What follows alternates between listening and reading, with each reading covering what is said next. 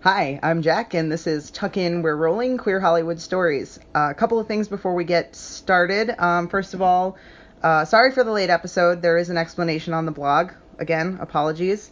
Second thing, we are recording in my kitchen today, so you might hear the dog or the cats or the neighbors across the street and their weird million cars and their children screaming. And the third and most important of all is today we're joined by a very special guest. Hey everybody, I'm Nessa. I'm sure you've heard about me. Quite a bit, yeah. So I'm actually really excited because this episode was originally supposed to be like a roundtable with you and your wife and us talking about like why we care about queer storylines so much. But something happened. Something horrible. Nothing bad. Well, I mean and there's our dog. He likes to join us when we're laughing. He's a big dumb German Shepherd. So a couple weeks ago, you may remember that I on our book and movie recommendation, I recommended a book called Zeroville, and I said a little story about how my roommate had read it years ago in college. That's me. Yeah, that's Nessa. And I went ahead and recommended it to all of you guys.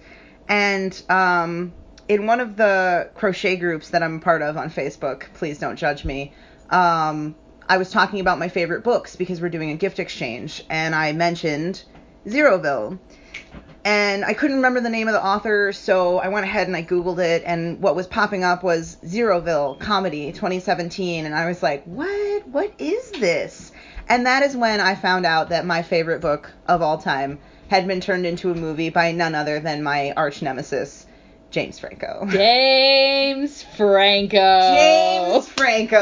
everybody. I know I give Franco a lot of shit on this show. I still would love it if he could sponsor this podcast.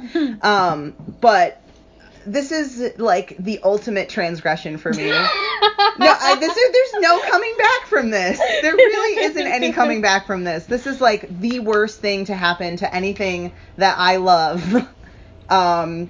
I can't even remember since when. I can't remember the last time you were like this angry about something. Yeah, like something in pop culture. So I guess here's I guess what's the background on Zeroville? Here we go. So Zeroville is a postmodern book, and I don't know anything about postmodernism. Yeah, so I'm gonna turn this over to Nessa, who is a certified book expert. No. So I have I have a degree. I have a bachelor's degree in literature, language, and linguistics. No, I'm sorry. English language and literature is where I was trying to go with that. There we go. I heard it. See, I have a bachelor's degree. You're great at words. Anyway, I have a bachelor's degree in English language and literature from Eastern Michigan University, which I know by no means makes me an expert, but I actually took a class in postmodernism, and that's where I was introduced to Zeroville for the first time. And fun story with Zeroville, it's actually it's Erickson's 8th book, I think, 8th or 9th book. Really? Yeah, all of his books kind of have this theme where he kind of delves deep, and they call him a myth maker, which is really cool. You know what? If you've read Zeroville, that makes a lot of sense. Yes, like a lot of sense. Yeah. So when it came time for us to read this book in our class, obviously it was on our book list. The book was on such a limited run that 32 people trying to obtain it for. I think that was a bag of yarn that just fell. Yeah. Yay! The hazards of our household. Anyway, 32 people, my classmates, trying to obtain this book. Look at me. We put it out of print. So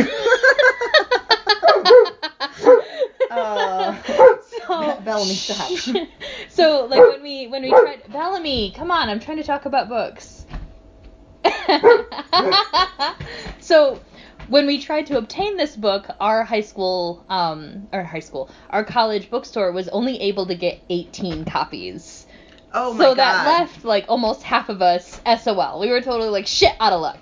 So I literally reached out to, my friend Jackie. Yeah. I reached out to Jackie because she was still at U of M, University of Michigan, for right. those of us who aren't Michiganders. Apologies for that. Probably most people. And she actually went to the University of Michigan school libraries for me to try and get me a copy. They didn't have it. Oh, Jesus.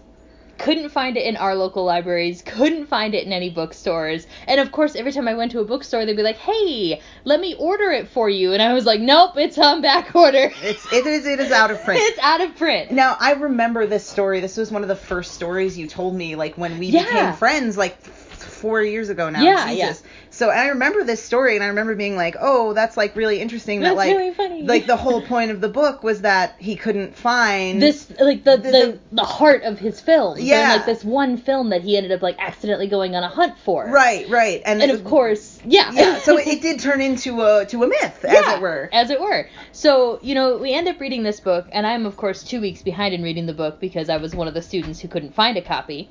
So I'm, like, scrambling to read this book, and I ended up having to, like, reread it a second time because the first time I read it, like, some of the stuff that was in there just didn't sink in. It's super heavy reading. It is dense. It is very dense. There's, there's subtext in it, every single line. Everything. But anyway, what I'm getting at here is postmodernism in itself is hard to define. Postmodernism rejects the idea of definition and truth. Okay. So that in and of itself makes it a vague concept. Right.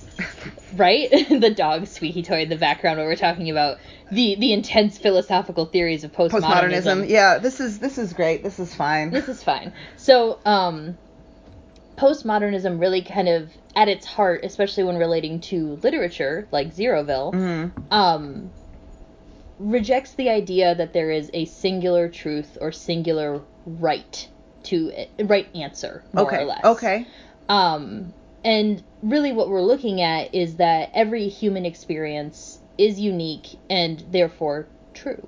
Okay. And what's really interesting too, especially in the case of Zeroville with all of like the traveling he does and everything, postmodernism rejects the idea of nationalism.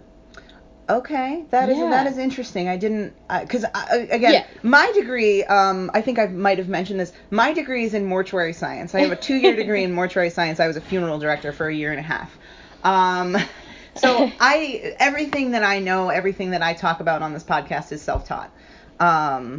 So I don't have any basis of knowledge for this really. Like it's just I'm coming at this as a movie fanatic basically. Yeah. And that's why I wanted to bring Nessie on today. Like, she's the literature person. Yep. And, like, the story of Zeroville, I don't even really know how to condense it.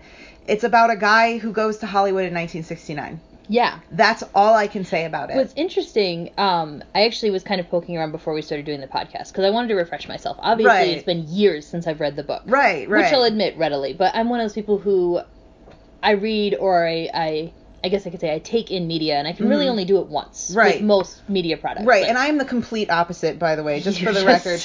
I sit there and I watch movies or read books literally over and over and over and over again, and I get something new and different from it every single time. But Nessie is the kind of person that just one time is all it takes, really, for it to stick. Yep. So, I've been kind of looking back at it again, and interestingly, the book itself is defined as the lead character, Vicar. Vicar? Vicar. The Vicar. Vicar. The Vicar, yeah. Yeah, okay. I didn't realize that until I listened to it on tape while I was driving home. Yeah, gotcha. It's the Vicar, yeah. So he actually is more or less the harbinger of postmodernism. And that makes absolute sense because in the book, if you'll remember, he meets Robert De Niro. Yep. He meets Steven Spielberg. He has connections with the Manson family. Yeah, like it's kind of like, and when you say myth maker, that makes a lot more sense to me about the story. And especially with it being tied into the concepts of postmodernism, which make truth into myth. Which is absolutely fascinating. Yeah. So now that we've said all this stuff about this book, and talked about which is wonderful. It is a wonderful book, and if you haven't read it, you really, really should. It is just a fascinating read. I mean, like, I read it once, and then I listened to it on tape, and then I read it again, and I want to read it again. Just don't put it out of print. Not this time, yeah. Maybe this podcast will put it out of print. And like the really cool thing about the book, just one. Yeah, of course. No. I'm gonna keep talking. It's okay. That's why I brought you on this fucking podcast. Yeah, Bellamy. The reason this book means so much to me is because, like, obviously when I read it, it left an impression on me. And I feel like it's important for other people to read because it may not leave an impression on you for yourself. This book left an impression on me, and led me in an entirely different direction. I mean, spoilers for the book, I guess. Yeah. The film he went hunting for is The Passion of Joan of Arc. It is a silent film that has ended up leaving a monumental impression on me in terms of my own aesthetic, my writing, my, Yeah. I read this book because I was supposed to give it to you. Yeah. Which I know sounds like really like, ooh. We kind of live on the fringes of metaphysicality in this Yeah, house. So the belief that, like, this myth was given to you so that you could pass it on to me. Yeah. And because, fascinatingly, the book, or the main character in the book is obsessed with A Place in the Sun. Mm-hmm. With Monty and Liz. He has Monty and Liz tattooed on the back of his head. Yep. And that went right over your head. I had no idea who they were. Nessie had no idea. She didn't give a shit about Monty. Who the fuck is Monty? Who the fuck is Montgomery Clift, as the trailer for the movie said. Oh my God. We'll talk about that in a minute. But he doesn't like that we're talking bad about Monty. Yeah, we can't talk bad about Monty Clift in this house. Maybe we can try and go back and edit out some of the barking. Yeah. Or we can just leave it in and give it character. So this whole, like, Monty Liz thing, like, the main character is just, like, obsessed with Monty, and it didn't even make an impression on Nessie. But when I read the book, that was all I got out of it, which is, that's a fascinating sort of, like, oh, Nessie read this book and it didn't have any, like, the Monty part didn't have an impact. But obviously Montgomery Clift, like, getting back into his films and getting back into his work has kind of changed the course of my life almost. Yeah. So when I saw all this stuff about a movie being made, I mean, like, at first I was like, oh, it must be something different. Like, my brain just, like, totally, stopped. It totally rejected the idea that this book might be turned into a movie. Because it's impossible. Like, I think about the ending, which I won't spoil, but, like, I think about the ending of it, and how can you capture that on film?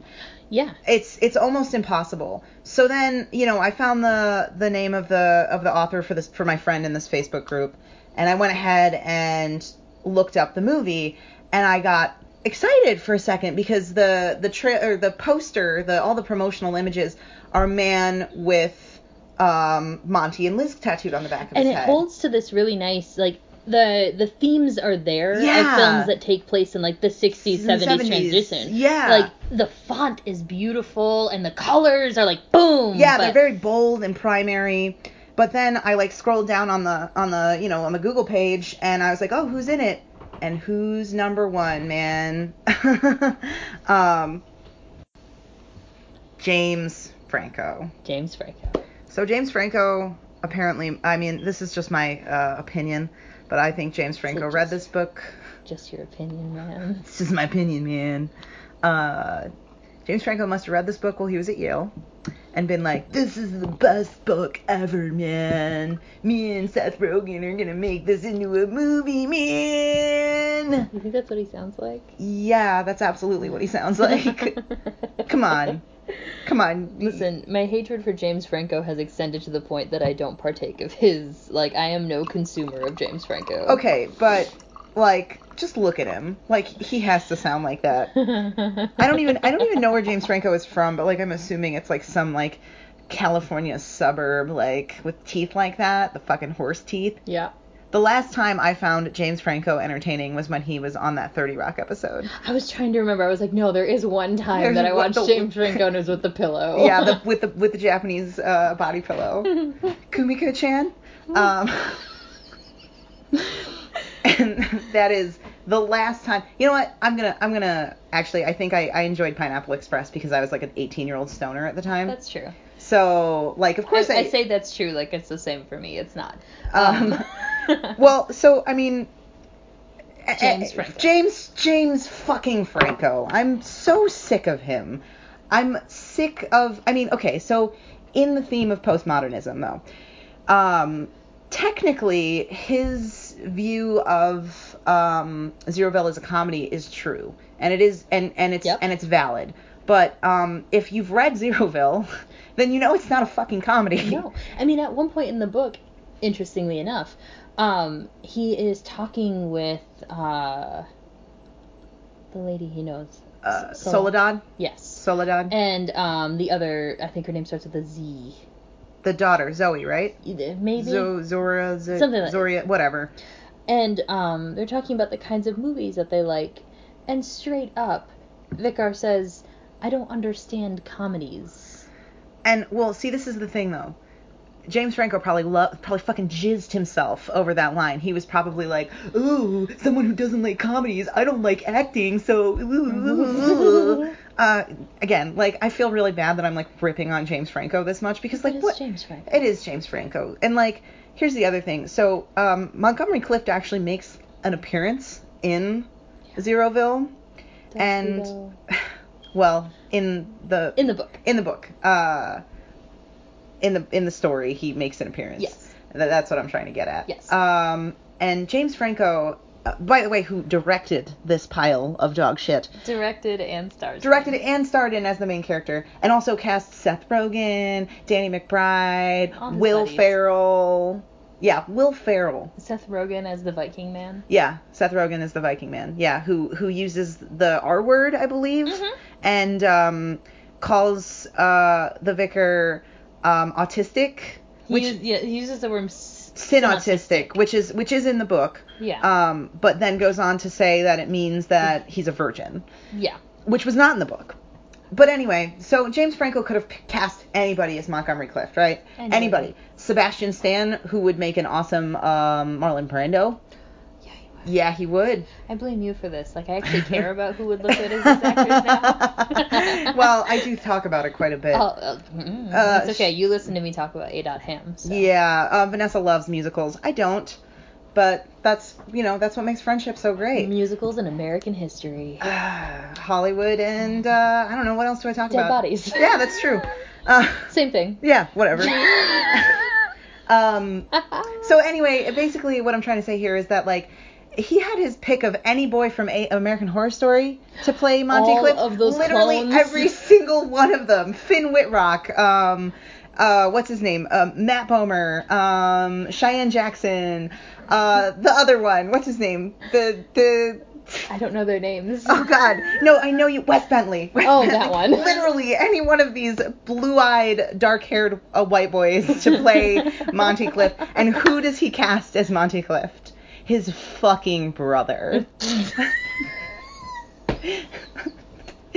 Literally, American Horror Story exists. And James Franco was like... It exists as a well of actors specifically to be used in old Hollywood remakes. Yeah, I mean, for God's sake, Finn Wittrock already played, oh my God, why am I drawing a blank? He was a vampire. Valentino. He played Vampire Valentino already in Hotel. Oh, that's right. So he's already played an old Hollywood actor. Like, James Franco is so fucking disconnected from the rest of Hollywood that he's like, no, I can only cast my friends. My friends are the only ones. And, like, listen, I get it. Like, if I was famous, I would absolutely give you, I would give you I'm a prime shit choice. Nobody. Like... You know what I mean? Like, yeah. The friends that he's casting, that's the kind of move you make when your friends are still trying to make it. Yeah. Or, you're all super collaborative on an idea, or it's, like, your baby, but, like, he keeps casting the same people who all have not only established themselves, but have established their brand. Yeah, and not only that, but, like, he keeps making the same kind of movie. Like... Yeah. And I'm sure he considers... Interestingly, did you know that he said that Zeroville is actually a three-parter? Or not a three-parter, but, like, part of a trilogy with two of his other films totally unrelated? See, that doesn't surprise me because he's making that movie, The Disaster Artist. Yeah. Where he's playing Tommy Wiseau, which is, I will admit, I do want to see that one. Okay. I do want to see that one because I think that's more James Franco's milieu. Okay. The, like... It's like a mockumentary about the worst movie ever made. That's right up James Franco's alley. Yeah, it is. But like Zeroville, like this tale, this myth, if you will, of a man who comes to Hollywood to usher in the postmodern age, right? Via his love of Montgomery Clift. No, that's not James Franco's milieu. And I think that the other thing that's really like bothering me so much about it is that. So it's a pretty serious story with its light moments. Yeah. But it's a serious story about someone who is pretty obviously like relatively queer. Yes. Of some kind, who idolizes another queer man. Yeah. And you're going to turn it into a joke. Yep. You're going to turn Monty's legacy into a joke. Like the clip in the trailer, which interestingly I found out is actually the sales trailer. It's not the cinematic. So the fact that you even found one to watch. Well, here's the thing. Jamie, my friend Jamie at work, and he listens to this podcast. Hi, Jamie. He found it for me. Oh, okay. I could not find it. Yeah. I was just finding like still photos, and I was like, Jamie, I'm trying to find this, and he was like, boop, boop, boop, boop, boop, boop, boop, here you go, and he found it, which explains why it was so terrible, I think. But yeah, but the still like the clips shown within the scene where they're making fun of him for the tattoo on the back of his head. Yeah. And they're like, and he's like, it's Montgomery Clift. It's a joke. Yeah, Danny McBride screaming, who the fuck is Montgomery Clift, is a joke. It's a joke to them that this queer man who's been dead in the story for 10 years, now for, God, 50 years, 60 years, it's a joke. And that's not what it should be. It's completely unacceptable to me, who looks at someone like Monty, like Vicar. Yeah. Knowing the effect that they have in what is ultimately like the hub of media consumerism. Yeah. Well, and like, you know, I'm looking at, when I think about Montgomery Clift, you know, I think about, like, obviously, I think about how handsome he was. Obviously, I think about the movies that he made before the accident. But, like, I also think about him, like, as specifically, like, a cautionary tale for queer people. You know what I mean? Like, it's a tale of, like, and I've mentioned this on the podcast before, like, we have Marlon Brando on one hand, who is like, yeah, totally, I love boinking dudes sometimes. And you have Montgomery Clift, who, like, went to, conversion therapy to try and fix, quote unquote, his sexuality. This is two sides of the same coin. Yeah. So, like, sure, Marlon Brando became a joke in the end. Yeah. But, you know, I still think that he has lessons to teach us. And Monty just became a tragedy. Yeah. And absolutely has lessons to teach us. And again, like, I don't think that James Franco has ever sat down and, like, explored masculinity in Hollywood. And, like, explored masculinity in Hollywood as it pertains to the golden age. Yeah. And I talked about this in the James Dean episode, because James Franco actually played James Dean once. Yeah. And Franco is one of those people that, like, holds up James Dean as, like, the pinnacle of masculinity. Yeah. Oh, yeah. He's obsessed with James Dean. You should see Vanessa's face right now. She just made stink face and, like, shook her head. James Dean is not the pinnacle of masculinity. Not. James Dean was queer too, wasn't he? Yes, he was. Well, and James Franco likes to play the game where he's like, "Ooh, am I or aren't I?" Yeah. But this is the thing, like, so to use something that maybe most of our guests would be, like, familiar with, an analogy that they would be familiar with. So, like, up until, I want to say, maybe 2012, 2013, 2014, the ideal hero was a Harry Potter, a Gryffindor. Mm-hmm. Like a hard-headed, like, elbowing people out of the way, like, I'm the hero, look at me, blah, blah, blah, like, really, like, aggressive and ultra hyper-masculine. But now the hero is Newt Scamander.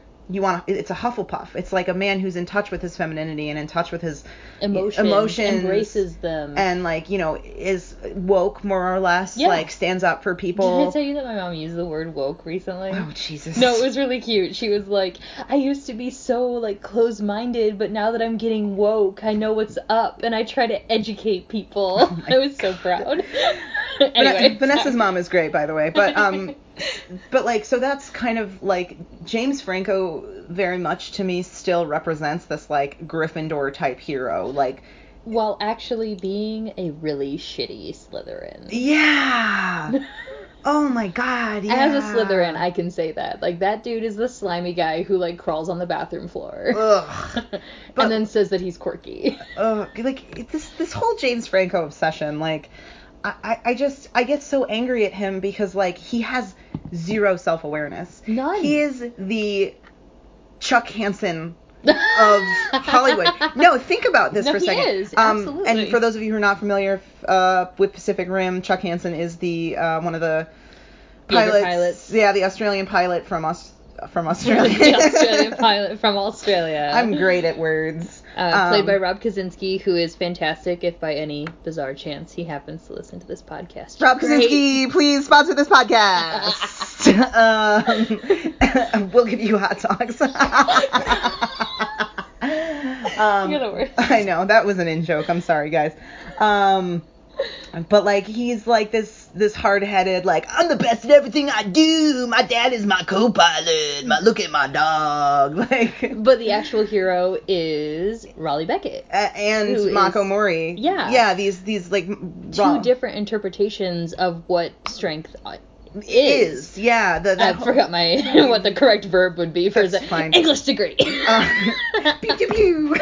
Yeah. I'm extremely postmodernist. I fully believe that words are totally interchangeable. Oh my god. Vanessa is a crazy person. But anyway, like, you know, that whole obedience, not respect, or respect, not obedience line that Mako says, played by Rinko Kikuchi. My friends, you need to see Pacific Rim. It is literally the reason me and Vanessa are sitting here at this table together. Yep, Pacific Rim made us friends. I have a giant robot tattooed on my leg because of it. You know, I always forget. Yeah, me too. It's always under my pants. I would hope so. Well,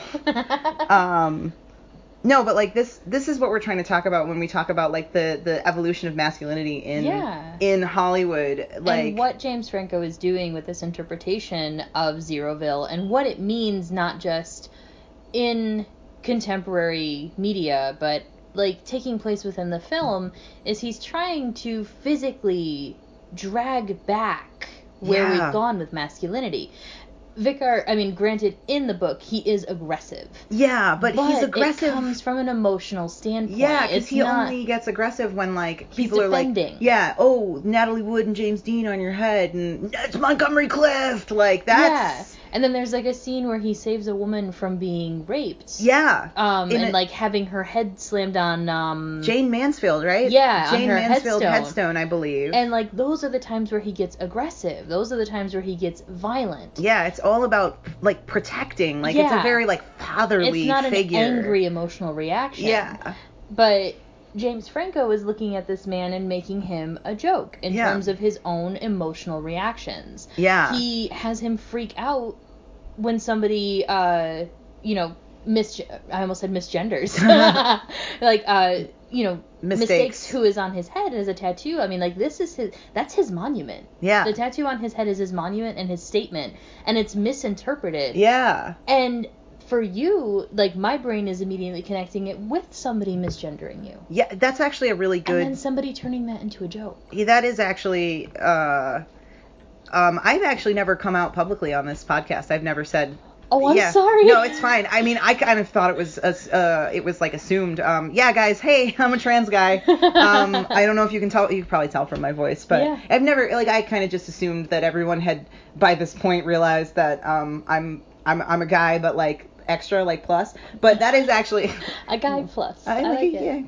Yeah. That is actually like a really good like way to put it. Like, it is kind of like, it does feel like being misgendered, like when someone is and we talk about this a lot, like the way that we meet people that like the same stuff as us but they like it wrong. Yes. And I hate to say that someone can like something wrong, because I think there's a difference between someone who is like willfully ignorant of problematic aspects of their favorite media and someone who just doesn't like to discuss it and just wants to enjoy it at face value. And like, that's what postmodernism is. Again, we like following the postmodernism trend, we don't necessarily want to say that somebody is wrong in their truth. Every single person's experience is a variant of truth. Right. But when you fundamentally erase the themes of an item in order to make it fit your truth, you are disrupting the rules of postmodernism. And it's hard to say that there are rules in postmodernism. Right. But, when you take something and you erase its themes to make it more comfortable for you, or palatable to a broad audience. Exactly. That's not...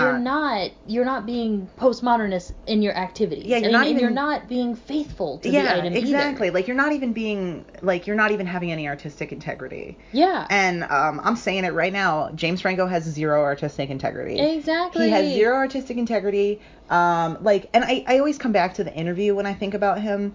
Listen, It's not obedience. It's respect. Exactly. This is exactly what I'm trying to... This is what I am getting at with James Franco. He thinks that being disrespectful to queer people, to an entire dictator... I mean, I'm not sitting here and, like...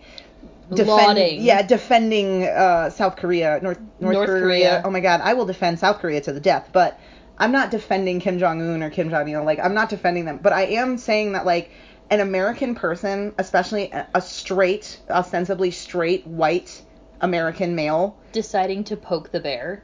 What kind of fucking, like entitlement and, like, spoiled, like, that's the spoiled American that North Korea learns about. Exactly, especially when we have citizens who have died there. Yeah.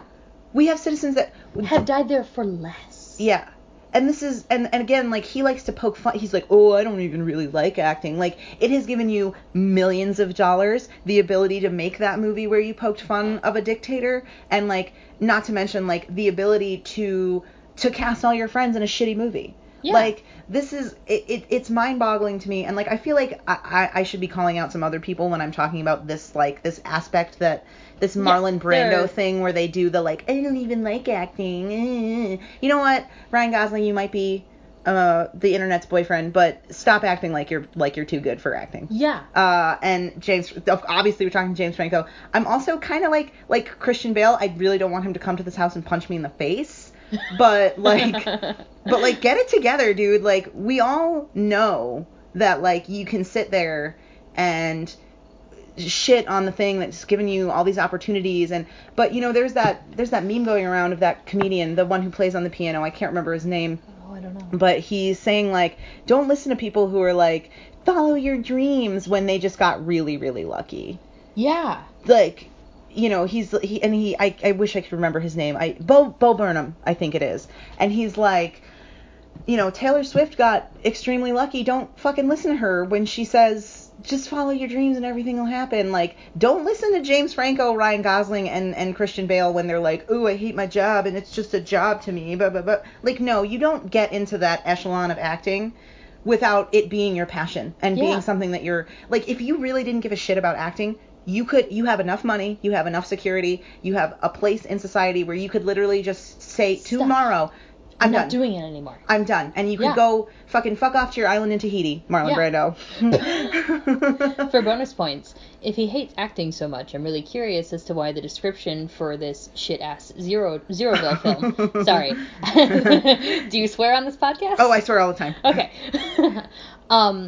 He made Vicar an actor.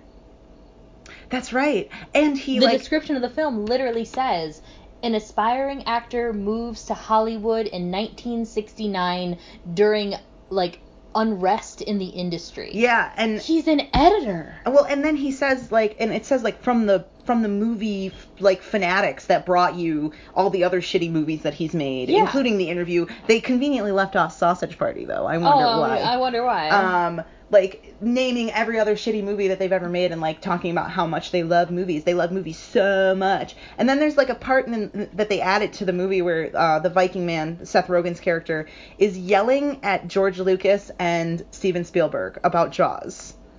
Which is pointless. Like, what? No one would do that. Like, I don't know. I think they're trying to, like, poke fun at, like... What they're doing is they're trying to poke fun at Hollywood, but they're using the wrong automobile. Well, and this is the thing, like, any movie that is about Hollywood, any movie that is about, like, it's like an in-joke about the industry, it always comes off so... bleh. Circle jerk. Yeah, it's like... I mean, even, like... It feels more like, a comedy roast. Yeah. And I think that's why they chose to make it a comedy. Yeah. Because they're poking fun at each other. They're poking fun at the big names in Hollywood, because if they label it as a comedy, it's safe. Yeah. Well, I mean, like, I'm even thinking about, I love This Is Us, Vanessa not so much, but, like, even the scenes... I don't have a problem with it. Really? I thought you didn't like it. I just partake of it without partaking. Ah, that's cool. But even the scenes where they're, like, just filming, like Kevin he's on set and he's, like, talking to Sylvester Stallone, those feel canned to me. Like, those, I don't even like that. Yeah. But, and, like, so, like, making a movie that's, like, about Hollywood, it makes me like physically ill. Like it's like Yeah. you guys are all just like reaching into each other's pants right now. Yeah. But you're not gay or anything. Or am I? Or aren't I? Virgin. Queer baiting, like the queer baiting that James Franco does, that brand of it. It's, what was that guy from Teen Wolf? The one that looks a little bit like Channing Tatum. Tyler Hoechlin? No. I combined two of their names. Yeah, good job. The one that he came out as gay after like a million years. Colin? Nope. Nope. Jackson, I think is his name. I don't know. I don't remember his name. I don't remember his name either. But I like, feel really bad. But remember, you should recognize queers. Well, we're angry at him though. We are angry at him because he did that thing where like they found him in like a magazine, like doing like gay, like softcore gay porn, and he was like, I'm not gay, and then like he was like, I might be gay, and then he was like, I'm gay. Yeah, like once he found out that it would benefit him. Yeah, like you can't be queer when it's convenient. Yeah. If you're gay, if you're trans, if you're queer, whatever, if you are part of this community, like if you have the position, you have to be vocal.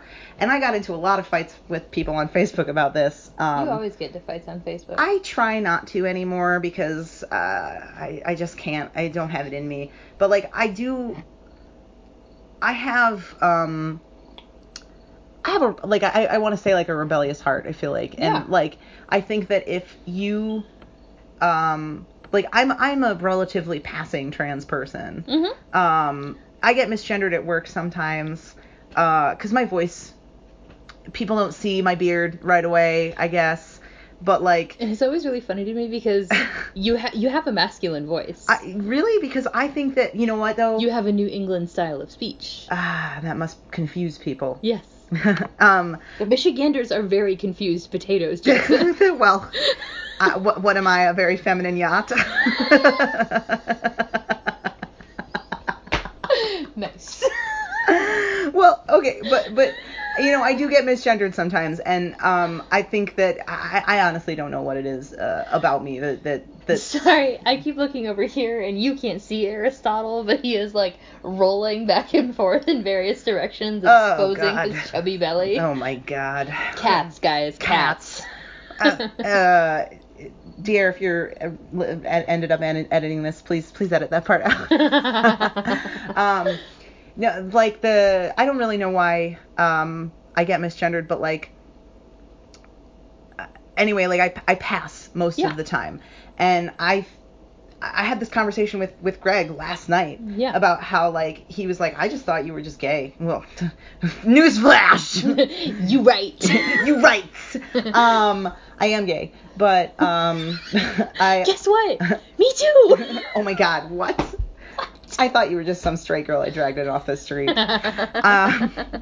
No, but so like, you know, and I told him that like I out myself, I disclose constantly. Yeah. Because I think that it's important that people know that I'm trans. I do the same thing. So that like, you know, I know that not everyone's gonna be cool with me being trans, but the ones that are like maybe on the fence, they're like, oh, you know, like I met this one guy and he was pretty cool. Yeah. And so that's the kind of like spirit that I like to foster, and that's I'm the same way. I mean, recently at my job, I had, I'm going to say a consumer come in, and as we were talking, they actually expressed some concerns with me about inclusivity with our location. Right. Like in terms of how friendly we were towards LGBT people. Right. And I very readily, I was like, you know, I'm married to my spouse. We've been together for 12 years. We've only been married for a year, but absolutely, we're inclusive. We're friendly. You're going to find people like you here. Yeah. And I've always felt like I come from a position where,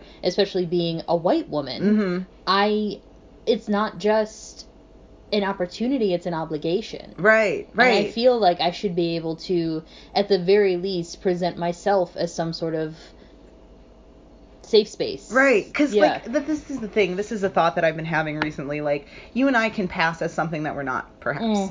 I can pass as a straight man. Very difficult, but I can. You like to play that game. I do love to play the straight game. But I can pass as a straight white man. Vanessa can pass as a straight white woman. If someone is Like, if someone is a person of color, they can't hide that. Yeah. They can't hide that. So I feel like, and I don't want to come off as like white saviory because we don't do that on this show. No, we don't. But like we're openly acknowledging that we have an obligation to support our community. Right. And I think that if you're in a safe place, if you are in an area where you are safe as out, then you should be out. Drawing that back to Hollywood. Right. If you... Obviously, granted, they are in the public eye. They're going to be in the spotlight, but that's part of the job. You have to use that, though, and you have to use it responsibly. I mean, Marlon Brando, whatever he did and whatever he has done before he passed on, he used his position of power to elevate the Native American cause. Yeah. Literally to his detriment, constantly. Like, thrown in jail at protests. Are we still recording? Yeah. Oh, yeah, we totally are. Cool. Dear, edit that out. And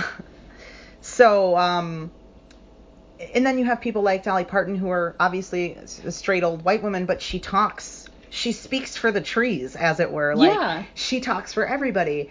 And you even have Anne Hathaway made that speech. Right? Because even Chris Evans, he's come out and given support.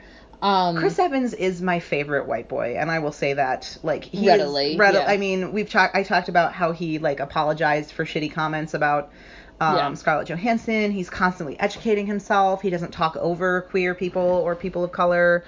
Go ahead, you're good. Okay, sorry. Like, that's my thing. Like, James Franco, if he is queer. Which I don't think he is. I don't think he is either. I think he's baiting people. Yeah. If he is queer, he should be using his platform, as it were, to elevate the cause, to talk about it. And I know that, like... at the very least, he could do that in Zeroville. At the very least. I mean, again, like, you're going to turn Montgomery Clift into a joke? Not on my watch. Yeah. Not on my watch. Nobody comes from Monty Clift. The literal reason I started this fucking podcast is because David Thompson talks shit about Montgomery Clift. And I promised I wouldn't talk about David Thompson anymore, but fuck that guy and fuck James Franco. And if James Franco was standing right here in front of me right now, I'm sure he would be giving me some song and a dance line about, like, I'm a comedian, I don't want to talk about deep issues. Then stop starring in any movie that's not a comedy. Don't do 127 hours or whatever the fuck, however many hours it is. You got the right number. Oh, wow, I'm proud of myself. Don't star in 11/24/63, which I think I also got the right number on that one. I think you did. Like, stop starring in dramas then. Yeah. Don't do anything serious if all you want to do is your whole life is just a joke, man, and you're just here to have fun, but like, you operate in a sphere of, like, constant threat of like, abuse, harassment. Yeah. This whole Harvey Weinstein thing, like, oh my god. Like, I mean, there's so many opportunities, and I understand that, like, people are scared to speak up and speak out in a close community the way that Hollywood is. But I mean, like, we've reached a point as a society where those communities are no longer closed. No. I mean, look, we're calling out our fucking president on Twitter. God, don't we? That's a big can of worms. But let's not open it. That's my point, where the opinions of the quote-unquote elite, the lives of the quote-unquote elite. They're open to no us. longer, they're no longer just for public consumption, but they're open for public opinion. Yeah. Like, they've reached a point now where the average citizen is no longer afraid to call out or boycott someone. Yeah. And it should be the same across the board. Yeah. I mean, and again, like, I'm thinking about Chris Evans, who, like, always composes himself and always, like, carries himself like Steve Rogers. I mean, like, he is constantly... And he's been so open about not just his support of LGBT, but his mental awareness, his depression, his anxiety. He's talked about these things. Yeah. And then, like, I flip over to, like, Mark Ruffalo, who tries, but does not. I mentioned Mark Ruffalo, like, once really briefly, but, like, I'm angry at him. Yeah. I'm angry at him, like, for thinking that, like, talking over queer voices and trans voices and continuing to cast, like, a cisgender man as a trans woman is, like, okay, it's acceptable. Yeah. It's it's boggling to me. Yeah. And then we come all the way over to James Franco and Ryan Gosling, even Tom Hardy a little bit, as loath as I am to talk about Tom Hardy in a negative light. But like Tom Hardy refusing to talk about his past gay like experiences. Mm-hmm. I understand, like, he's like, oh, I want to put that behind me, but like, if you're bi, dude, like, be bi, like, be out, be proud, like. And James Franco and his whole like, I'm not gay, or am I, which is actually a direct quote. That's a direct quote from James Franco's mouth to your ears, friends. I'm not gay, or am I? I wish you could see my face when I do that. Oh, Jesus. Like, what is that? It's a joke. It's a joke. And he's taking, to harken back to my philosophical education lesson earlier. Yeah. He's taking the concept of postmodernism too far. He has doubled back on himself, and he's made it so that his truth is the only truth.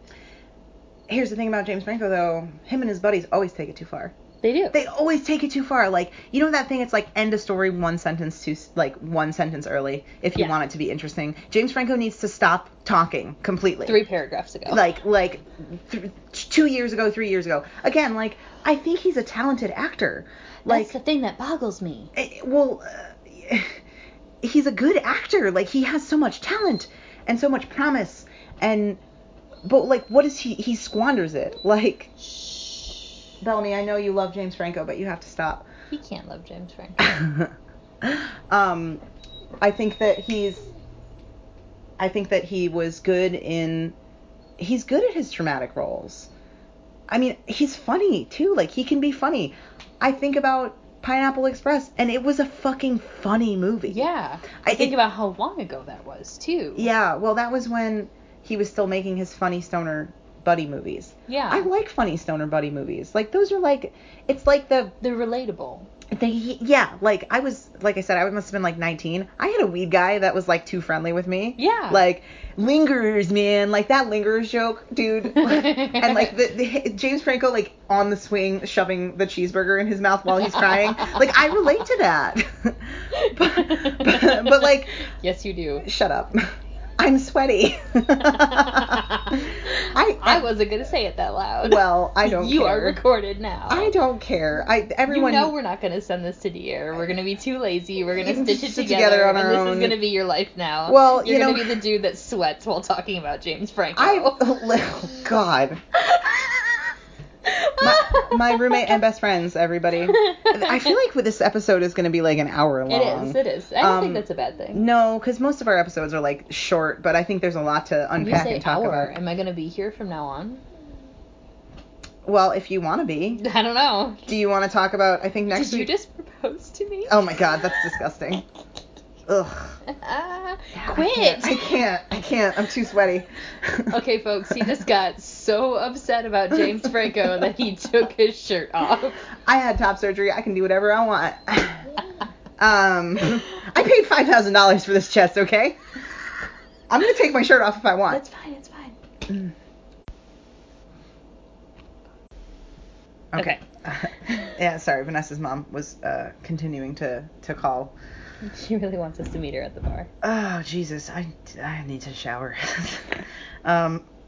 Obviously. Yeah, well, again, like, we're just recording. We're not professionals. Like, we're just recording this. I'm recording this shirtless in my Captain America sweats. Really proud of you. Thank you. In the kitchen on Vanessa's iPhone. Mm-hmm. So, we're not going to worry too much about the nitty-gritty details. Yeah, I mean, well, for God's sake, I literally, like, the past episodes have been 15 minutes on my phone. But I think what we're trying to say here, and what I'm kind of been trying to say since I started the podcast, is that Hollywood really needs to start doing better. It does. It's when the average person like you or me mm-hmm. can actually put forth the effort to do better. Yeah. To be better. Yeah. To be supportive to those like us who don't have the privileges that we do. Yeah. Absolutely, somebody like James Franco can do the same. I completely agree. And that's kind of, you know, like, all the way back in the very, very first episode, I talked about Rudolph Valentino. Yeah. And the way that he was cast as people of Middle Eastern descent. Yeah. And how I thought that was wrong. And then, like, I feel like in every single episode, minus the ones about Marlene Dietrich and Katharine Hepburn, like all the women who, I mean, I'm not saying they were completely unproblematic, but certainly less problematic than Cary Grant beating his spouses and boyfriends. Yeah. Certainly less problematic than James Dean. I almost said James Franco again. Than James Dean, abusing his power as a star to, beat his girlfriends and steal Spencer Tracy's wallet. That poor old man. But like all these guys have sort of, been in positions where they could have done better. And Hollywood is in a position where it can do better. And it still doesn't. No. And it's like fascinating and boggling to me. And, again, James Franco, if you are listening to this, if you think that you have not disrespected Montgomery Clift by casting your younger brother as him, please get in touch with me. Yeah. Get in touch with us. You know what? You appear to be a man of the people. I'm sorry I said fuck you so many times on this podcast. But like, if you think that you are doing something important and special, please get in touch with me. blackcatsrevolt@gmail.com. Yeah. That's where you can get in touch with me. Like, please, I want to talk to you about this. I want to talk to you about why you're like this. And I'm sorry I said that story about you having sex with someone from Yale. And watching your movie beforehand. And I'm sorry about all the people that I've told about it. You're not sorry. I'm not that sorry. But no, for real, like, I know that I'm a nobody who works at Whole Foods. And, like, I don't necessarily have the most pull in the world. But if anybody knows James Franco, if anybody, like, can someone get him in touch with me? I want to have this discussion with him. I want to ask him why he's doing this. Yeah. I don't really think that this is gonna go anywhere. But you never know. I never know. No, like, maybe this will go viral. Who knows? James Franco, hit me up. If you're really queer, let's prove it. Don't do that. No. I don't want to hook up with you. Sorry. Also, please sponsor this podcast. Yeah. Also, please sponsor this podcast. Rob Kaczynski, please sponsor this podcast. Chris Evans, please sponsor this podcast. We are broke. Is there anything else you want to add? No, I think that's about it. All right. Well, then, everyone, thank you so much for listening to Tuck In. We're rolling Queer Hollywood Stories. This week's episode was recorded by Nessa Billick, with concepts and editing by the both of us, I guess. Yeah. You can find a transcript of this episode and all of our episodes, along with movie and book recommendations, fun facts, and photos on our Tumblr, tuckinpodcast.tumblr.com. You can also give us a like on Facebook at facebook.com/tuckinpodcast. We accept messages on both of those platforms, so please feel free to shoot us any suggestions for show topics and comments you might have. Again, if you are James Franco and you are trying to get in contact with me, my email is blackcatsrevolt@gmail.com. We put out new episodes every Wednesday-ish, and you can listen to us on SoundCloud, iTunes, and Google Play, so don't forget to rate and subscribe. We'll be back in whenever with a little bit about indie queer films in the 60s and 70s. Again, thank you so much to Nessa. And it was great to be here. We loved having you. Yay. See y'all next time.